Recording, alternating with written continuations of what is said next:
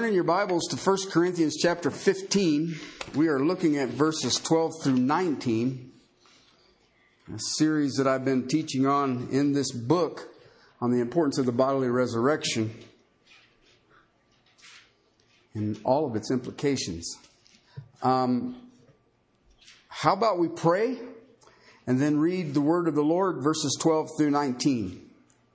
Father, it is truly amazing grace. And Father, I pray that we who are called by your name would live in a state of being overwhelmed by your grace. Father, in all of the distractions of this life and all the things of this life, Father, overwhelm us. Show us you. And then, Father, in humility, may we walk in the peace and the mercy and the love of Jesus Christ. Father, give us ears to hear this text this day. Give us eyes to see the glory, the majesty, the importance of this text. And Father, as we drink deep of your word, may we be so full, we may walk worthy of our calling. To your praise, to your glory, Christ's name. Amen. Beginning at verse 12, chapter 15, 1 Corinthians. Now, if Christ is preached that he's been raised from the dead, how do some of you say there is no resurrection of the dead? But if there is no resurrection of the dead, not even Christ has been raised. And if Christ has not been raised, then our preaching is vain and your faith also is vain. Moreover, we are even found to be false witnesses of God, because we testify against God that he raised Christ, whom he did not raise, if in fact the dead are not raised. For if the dead are not raised, not even Christ has been raised. And if Christ has not been raised, your faith is worthless and you are still in your sins. Then those who have fallen asleep in Christ have perished. And if we've hoped in Christ in this life only, we are of all men most to be pitied. This is really an amazing text if you're really honest with the Scriptures and you watch what the Word of God does, especially when it lays out here. Because he's come through a church, basically the first 6 chapters, he is just assaulting their behaviors. He doesn't even deal with what they had asked him until chapter 7. And I mean, the church basically has, the only way I can describe it is that the culture around the church in Corinth had infected the church. And they had just gotten into this place where grace and mercy and love is all of this. And you can just do anything because Jesus loves you. And that's why you have chapter 13. You know, a lot of people will read that at their weddings. And the truth of that text is chapter 13, quote unquote, the love chapter, is the conclusion of what spiritual gifts are. 12, 13, and 14 deal with spiritual gifts. And he says the problem with exercising your gift or whatever it is you're doing as a congregation, you're not doing in love. And what you see in the perversion of the gifts today and the counterfeiting of the gifts today is just that. People are doing what strikes them. Then he moves into chapter 15. And in chapter 15, he says, I need to ask you, are you saved? Because if the world has a greater influence on you than Christ, are you saved? He makes this statement, I make known to you, brother, the gospel which I preached to you, which you received, which you stand, by which you are saved, if you hold fast the word which I preached. Unless you did what? Okay, the word vain there literally means it's empty. It's worthless. It has nothing in it. Okay, we looked at Ezekiel this morning in Sunday school, and we've seen that the nation of Israel was definitely doing everything God told them to do. To a point. They were kind of worshiping their own way. I mean, there was parts of the law that they adhered to. Listen, you and I sit in this room today, and there are parts of the law that you will adhere to. Thou shalt not murder. Make a note. I probably shouldn't do that. All right. Now, are you afraid of God or are you afraid of the cops? Thou shalt not steal. Let me ask you a question. How are you doing with coveting? Because see, I can covet and you never know it. And see, that's the kind of stuff that you see in the church today. When I was traveling, I shared with you this last week. I want you to think about this. Because I've been talking to pastors. I talked to numerous pastors when I was traveling back east. And they all said the same thing. It was really kind of pathetic. What's being preached from the pulpits? Now, please, I guess I need to be a qualifier here. The men that I spoke to were preachers of the Word of God. Not entertainers, not crowd gatherers. These were men of God doing what they believe is their calling in the power of God. So, okay, now got that caveat in there. But they said that what we are preaching, all of the people in our congregations are saying amen to, but they're not living it. Their faith is empty. I said, well, it doesn't matter. It's that way in all religions right now. Is you can teach something, they all say amen. I'll give you a good one, for instance. We all know the Honorable Senator Ted Kennedy, correct? Amen? Okay, we know him. And he's suffering. And I've been exposed to the Kennedy family for a long time. Not personally, but I mean, I was around when John was around. Anyway. Hardcore Catholic that believes in pro-choice. Does the Pope believe in pro-choice? No. So how can you be a hardcore Catholic and be pro-choice? So what I'm trying to get at is that the phenomenon of an empty faith is pretty much across the board, and I can even show it to you in the nation of Israel throughout the history of Israel in the Old Testament. All right? So when you hear this message, there's a bunch of you who are going to say, amen. But then I'm going to ask you this question. Do you live a life that is in the power of a resurrected Christ? Because if He can raise the dead, exactly what is your problem that He can't handle? Where is your faith? Where's your faith? It's an interesting concept, I think. And it fits right in here where we're at. Basically what you have are two implications here. The theological consequences and the personal consequences. He gives the first 11 verses the proof of the resurrection. I got eyewitnesses. Not only do I have eyewitnesses of the resurrection, I have enemies of Christ who are eyewitnesses of the resurrection. I even have his brother, his half-brother, was very much a skeptic. I lived with him. And you're telling me you're the Son of God? I don't think so. And yet James says that he's seen the resurrection. And it's funny how when the resurrected Christ shows up, it changes people. And it is a radical transformation. And I don't understand in the church today why the church does not have a radical transformation. He is still alive. He is still interceding. And you are part of the resurrection. I was reading this wonderful article, and I'll share it with you in the weeks to come, that we are living between two Easters. And I was like, what? We're going to get a lot of chocolate. No, the resurrection of Christ and the resurrection of you. You have a bodily resurrection that's coming that will match the resurrected spirit you now possess. If you walk by faith. If not, then he makes the statement 3 times. Your faith is in vain, our preaching is in vain, and your faith is in vain. You know what that means? It's useless. Theological consequences that if there is no resurrection, guess what? Christ didn't rise. Okay? If Christ did not get out of the tomb, there is no gospel. There is no good news. Death won. Sin won. If Christ didn't rise and there is no gospel, then faith is useless.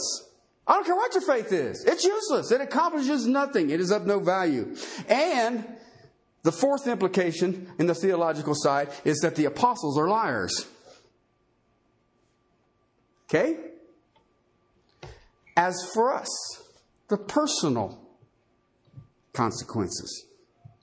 Sin's power is unbroken. Sin's power is unbroken. A person who has the Holy Spirit living in him or her has the ability to overcome which sins?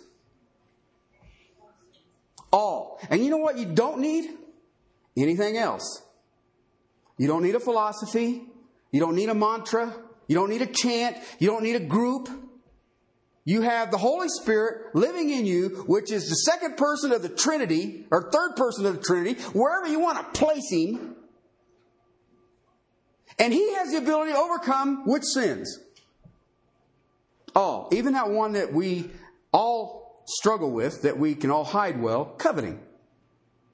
Because, I can just sit there, covet. Nobody, they don't even know I'm doing it. Okay?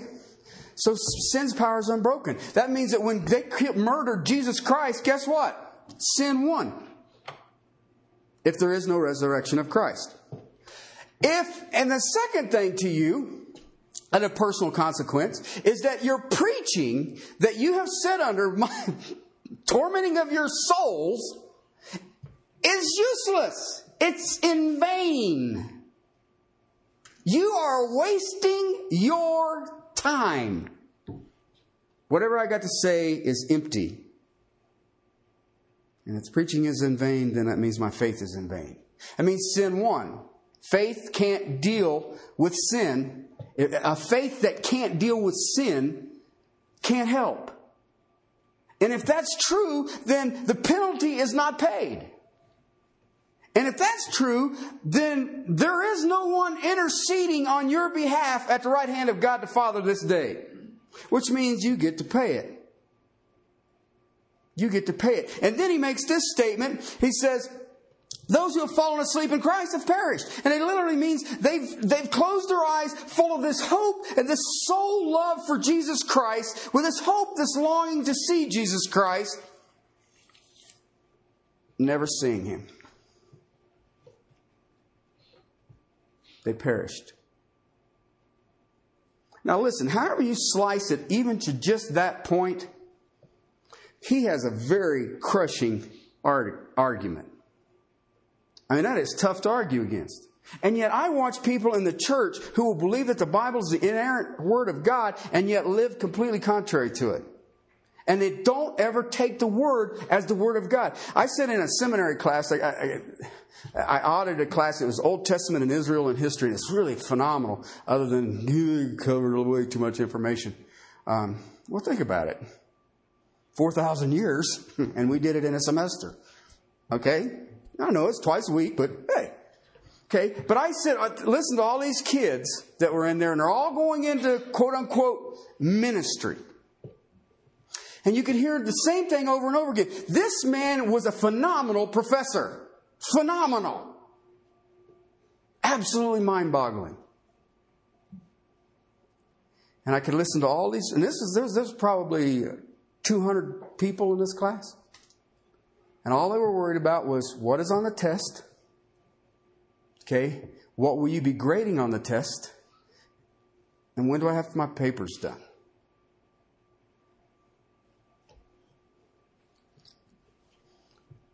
Not a one of them that I talked to had the awe to think, I am hearing the mind of God expounded before my very soul.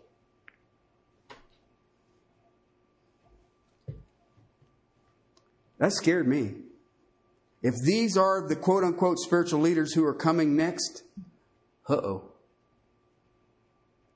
Verse 19. He closes and he gives a summary here. And he uses a phrase that is amazing. Now, I'm going to have to get into the Greek construction, but I'll show you how it works. Verse 19 says, if we have hoped in Christ in this life only, we are of all men most to be pitied. Okay, only comes at the end of the clause. Okay? What it means is, Let me give you my vernacular. Oh, this is going to be awful, isn't it? All right. We put all our eggs in one basket. Okay? That's what it's, when you put only at the end of the clause, what you're saying is, I have only put everything in this one thing. Okay? That's it. And if it isn't true, what all we've hoped on Christ, he says, you know what? We're a pitiful bunch. We're a pitiful bunch. And I think about Paul making this statement here. This is one of the early letters of the New Testament. And he says, can you believe what we've been through? And then I look at it and say, okay, for 2,000 years, we are pretty dumb. If there is no resurrection. Because you know what? I hate to put it this way, and I'm going to be very frank about it. I have put all of my eggs in one basket. Okay? I have not put on... I've known people in the past who have a little rabbit's foot, maybe a crucifix, and a little Star of David, maybe one of them little horn things, and maybe, whatever they want to do. And, and I remember talking to this one guy, and he says, I'm just trying to cover all my bases. Okay? No! There is one way to God. One. And if in this life we have put all of our hope in Christ, that's it. Nothing else. Let me tell you something. I want to give you a little thing. I want you to think about this. This is formulated over months in my feeble little mind. I want you to think about this. I get into trouble for this all the time. True Christians.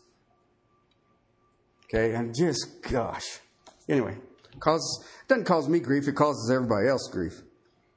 I want you to think about this. Every true Christian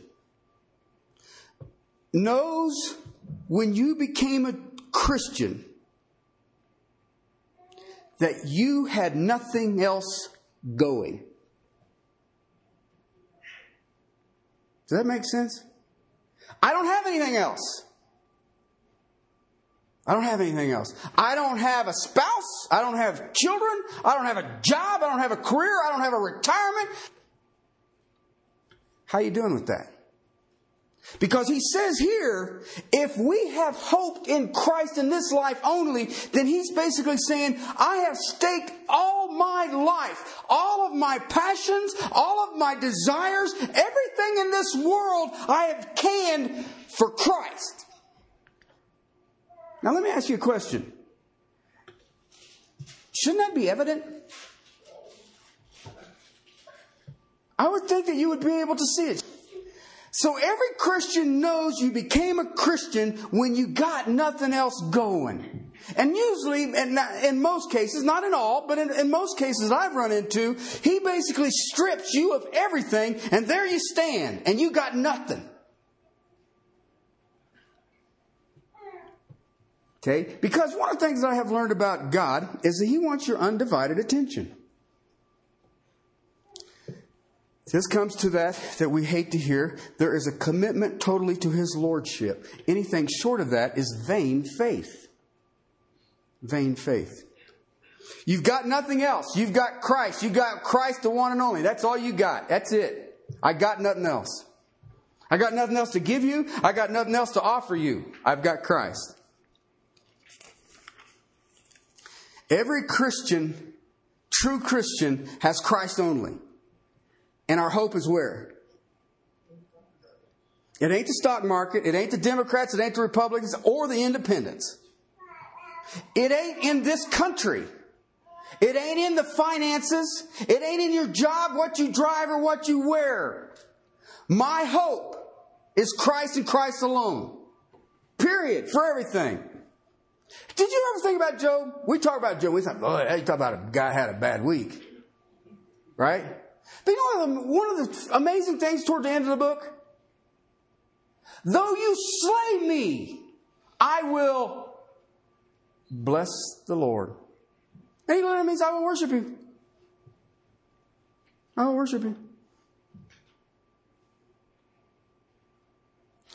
Paul's argument on the bodily resurrection of Christ here is if Christ doesn't work, I don't have anything else to fall back on. There isn't anything else.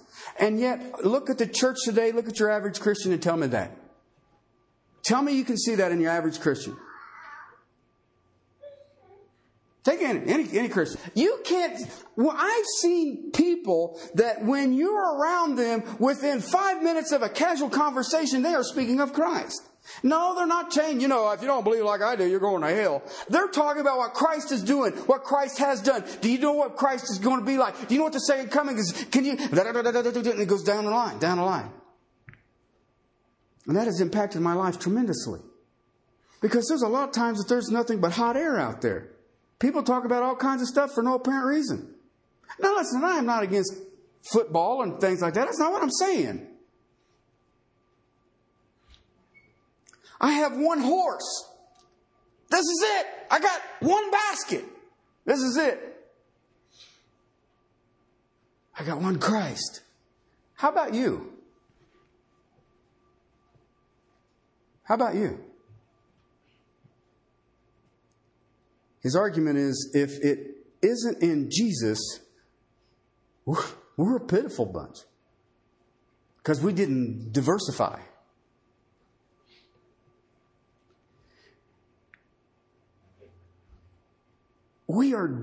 If the dead don't rise, Christ didn't rise. Our Savior is dead. Think about it. He who said he could save you died.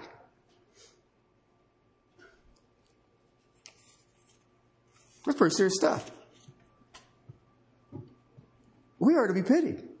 When I think about all of the people from the time of the crucifixion, for all of the people who have fought temptation, who have struggled against sin, they're praying to nobody. All the Bible studies, all the bearing of your cross, all the suffering reproach, all the little notebook things that I fill out of little papers. Poor trees died for nothing. What a bunch of pitiful people. All those people who forsook the world, its pleasures, its rewards, its fulfillment, they forsook it for Christ. And He's dead. Do you see the importance of the resurrection?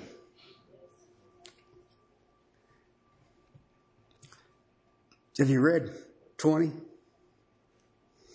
Christ has been raised from the dead. I would have put a caveat in there, and don't make me come down there. He has risen. He is alive. He did rise. It is all true. The resurrection is true. Do you understand what I'm saying? A dead body got up from the grave. A dead body. I'm talking, he may be smelling now. It got up. I've seen dead people. I've watched people die. You know what? Never seen any of them get up. But I have been to his tomb, and he ain't there. He ain't there. Okay, so now let me give you a great big old bow. Are you ready? I'm going to summarize 12 through 19. Okay, in some truths. Because of the resurrection of Christ Jesus, it proves truth is stronger than a lie. Okay? What? Because of the resurrection of Christ Jesus, it proves that truth is stronger than a lie. Jesus said, I am the truth. Okay? His enemies wanted what? Lies. It's like when your wife gets up and she puts on, where'd you get that at? Clothes. And she stands there and looks at you and says, how do I look? I always smile and say, Fifth Amendment. I'll let you ponder that one. Okay? The world wants lies. So they killed the truth. He says, I am the truth. You read it today in the text that he read out of John. And they killed the truth. And if the truth stayed dead, then guess what? The lie won. But the truth didn't stay dead. The resurrection is the final guarantee of the indestructibility of truth. Okay? Truth came out of the grave. Second thing. The resurrection of Christ Jesus proves that good is stronger than evil. The forces that crucified Christ, that evil that came together in Jerusalem by their father the devil, tried their best to destroy good. And if there's no resurrection, then evil won. The very moral principle of the universe, the holy nature of God, is in peril if Christ did not rise. But if Jesus comes out of the grave, guess what? Do you know what the second coming? Evil is destroyed. Okay? Resurrection then is the final guarantee that good is indestructible, that evil will be destroyed and dealt with. And it is. Okay? Third thing, the resurrection of Christ Jesus proves that love is more powerful, stronger than hate. Jesus came into this world, love of God incarnate, into a world of what? Hate. This isn't just dislike, people. Look around me. You don't have, just look around. The world, He appeared, the love of God incarnate appeared in a world that hates so much, they killed love.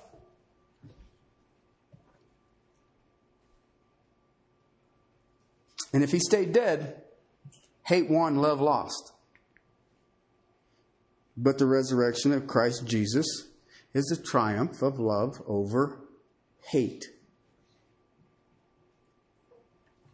Love conquers hate. By the way, did you know that every time?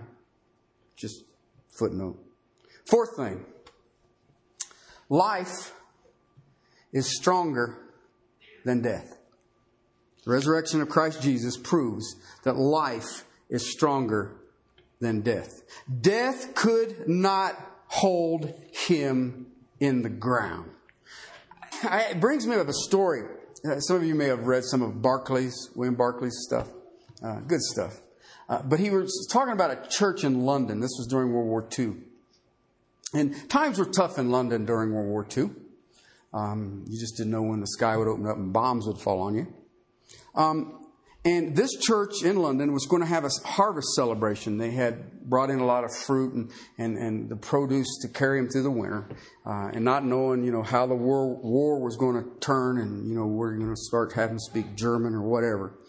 And they had a harvest celebration. And they had come in and they had packed up the halls of this church with extra produce for the needy families in the church that maybe didn't have a garden or anything like that. And what they did is they took a sheaf of corn and they set it on the communion table. Okay, kind of like these things. Okay, just a decoration, because they were preparing to celebrate the tremendous blessings, the thankfulness of their hearts for the provisions of God. These people were under stress. I mean, you see about the bombings in London and all the rest of it.